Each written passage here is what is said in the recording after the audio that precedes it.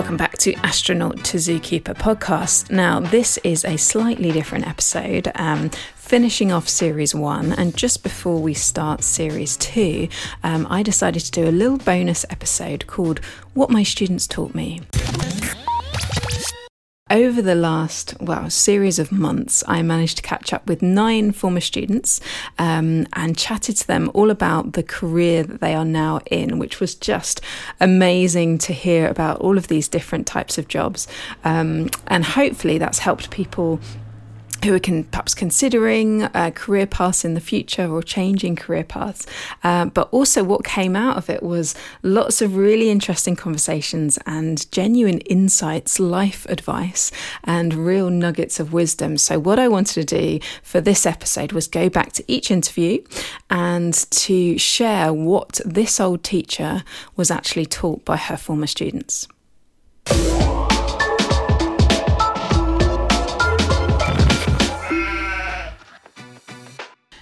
I think I'd do more in my spare time as a teenager to get me maybe to this end point. So out in nature more as a teenager? Yeah, so either volunteering or like joining a young farmers club or something. Just something that would have got me out of the bubble that I was in at school, where I wasn't happy a lot of the time because I was occasionally bullied, and some of my friends, I love them all really dearly and I'm still in touch with so many of them now, but I was the weirder one, that I had hobbies and interests that at the time I didn't really know were weirder, But that's cool now. Exactly. Right? This is the thing. I'm the person now that they're like, oh, that is a cool thing to do. Episode 2 with the wonderful Emma Pooley, who is a city farmer who also dabbles in gerbils, one of my favourite sound bites from the whole interview. It was so nice to catch up with Emma. It was a wet and windy and freezing cold day before lockdown, and we met up and had a lovely chat. And what I learned from Emma was that there is no such thing as bad weather, only bad clothing. Emma was saying that 90% of her time she is outside in all weathers, looking after the animals, picking up poo.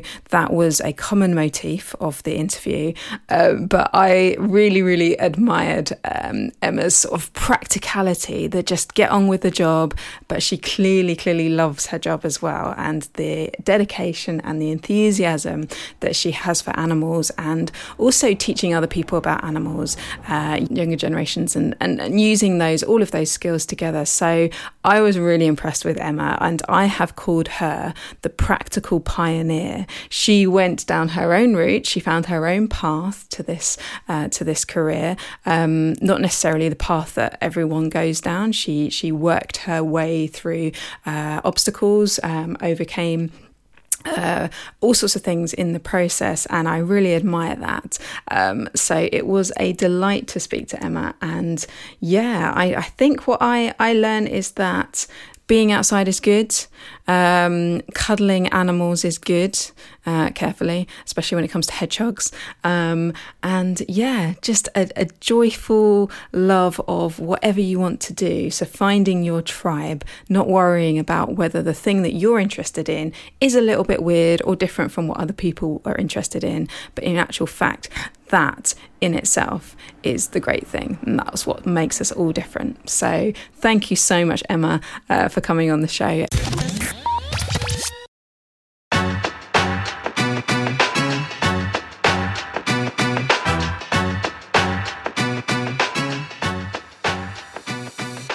I'd say I was always quite level-headed. Like, I always used to think about like consequences. Like, I was a very conscious person. Okay. So right. I always like, like in it's a bit like Doctor Strange, like how he thinks of so many different like possibilities of outcomes.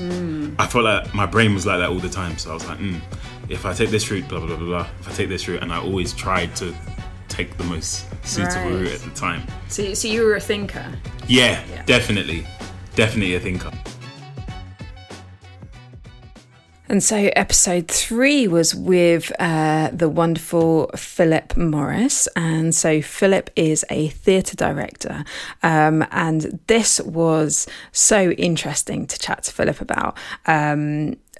Just what goes on in the mind of somebody who is essentially bringing a story to life. And this is how he described what he does.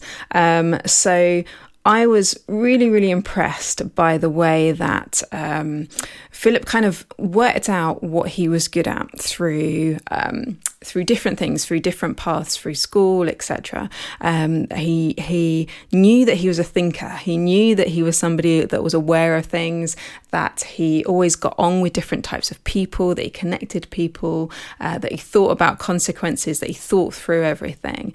And so this element he kind of seemed to really bring into his career as a director. So thinking through something and then working out how it all comes together, how an idea goes from something in your head to manifesting onto a stage where a story is being acted out.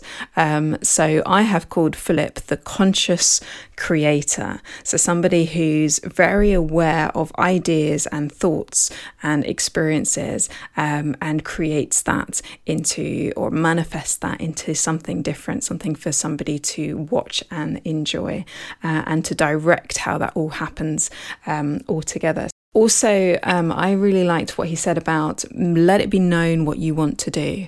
Talk to people, speak it out, because opportunities arise and people talk and people will refer you to other people. So yeah, I think that's really important to let other people know what you're thinking. Don't keep it to yourself. Share it, and things happen. Things manifest.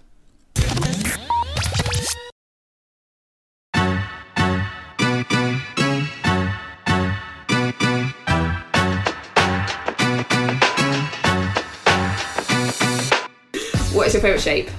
Oh, circle, triangle, rhombus. All of them. All of them. All of them. Stacked on top. Words or pictures? Yes. Yes, thank you. Good answer. Baked beans or Marmite? I can't eat baked beans because they. I'm like intolerant. No, they're intolerant to me. They're intolerant to you. But okay, I guess Marmite then. But I don't really like it. Twiglets. Quick fire. So episode 4, and this was with the amazing Gillian Hibbs, which sounds like a circus act, but she is not. She is a children's book author and an illustrator. And we had lots of laughs in this interview. It was a lot of fun catching up and just talking about what Gillian is doing now.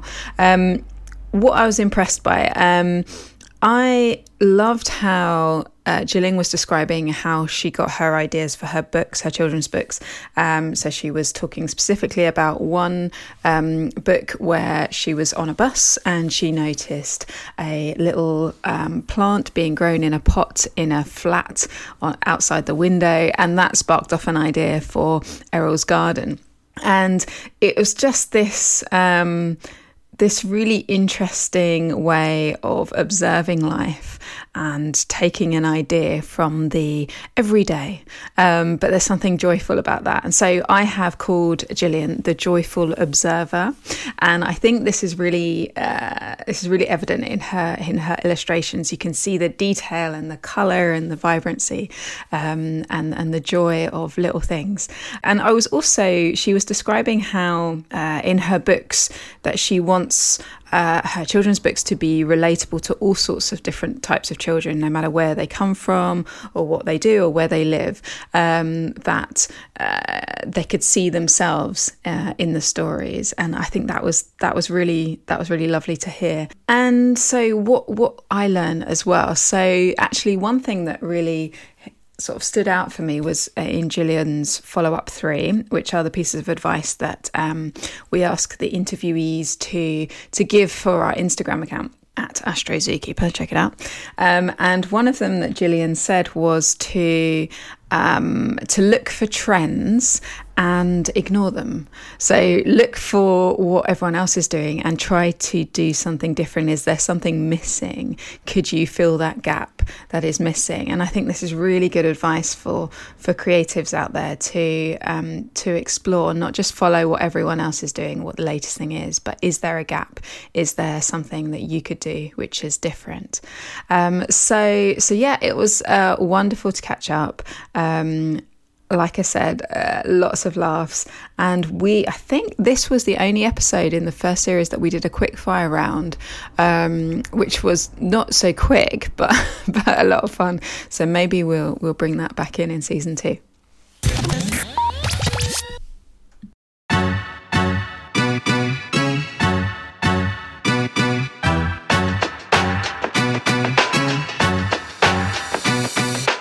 You know, I've always tried to see the best in people.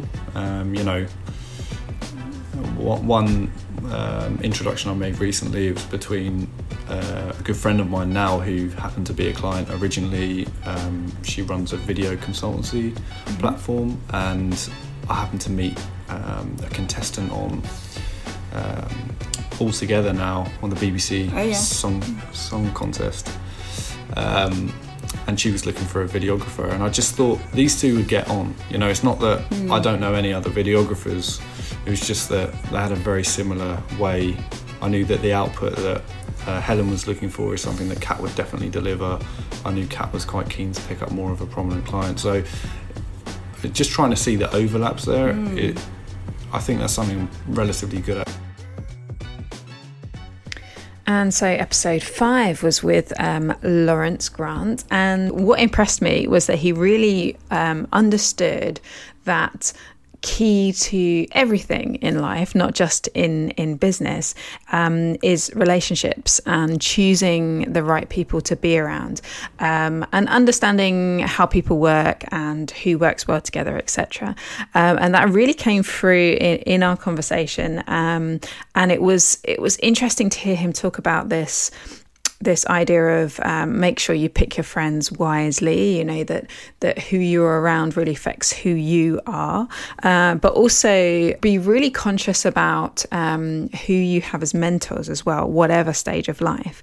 And he specifically said about choose mentors from people who just embody something that you want to be. And that doesn't have to be everything. It doesn't have to be, oh, this is the successful person and I want their lifestyle, I want their job, I want their money or whatever. It could just be a personality trait. So he mentioned kindness. So somebody who is in your life who is kind, and that's a character trait that you would really like to have, you know, choose that person as a mentor. So there's loads of wisdom that I got from Lawrence in this interview. So I've given Lawrence the title of the purposeful visionary. I think he sees things really clearly. I think he sees connections, so he has that visionary element to who he is, but it's always got to have a purpose. He was talking about business, you know, solving a problem, there needs to be a purpose to something, and he's very conscious about self-awareness and self-discovery and the type of person who he is. So he's not he's not a separate person from who he is as a professional. He takes a holistic approach, and that was really refreshing. So thank you, Lawrence, so much. And also I should say that there was enough in this particular interview to have a whole other podcast. I could set it up, what was happening in Miss Willis's art room that she didn't know that was happening. But perhaps that's for a whole new series. Well, that's the end of part 1. We'll continue in part 2 with more of what my wonderful former students have taught me.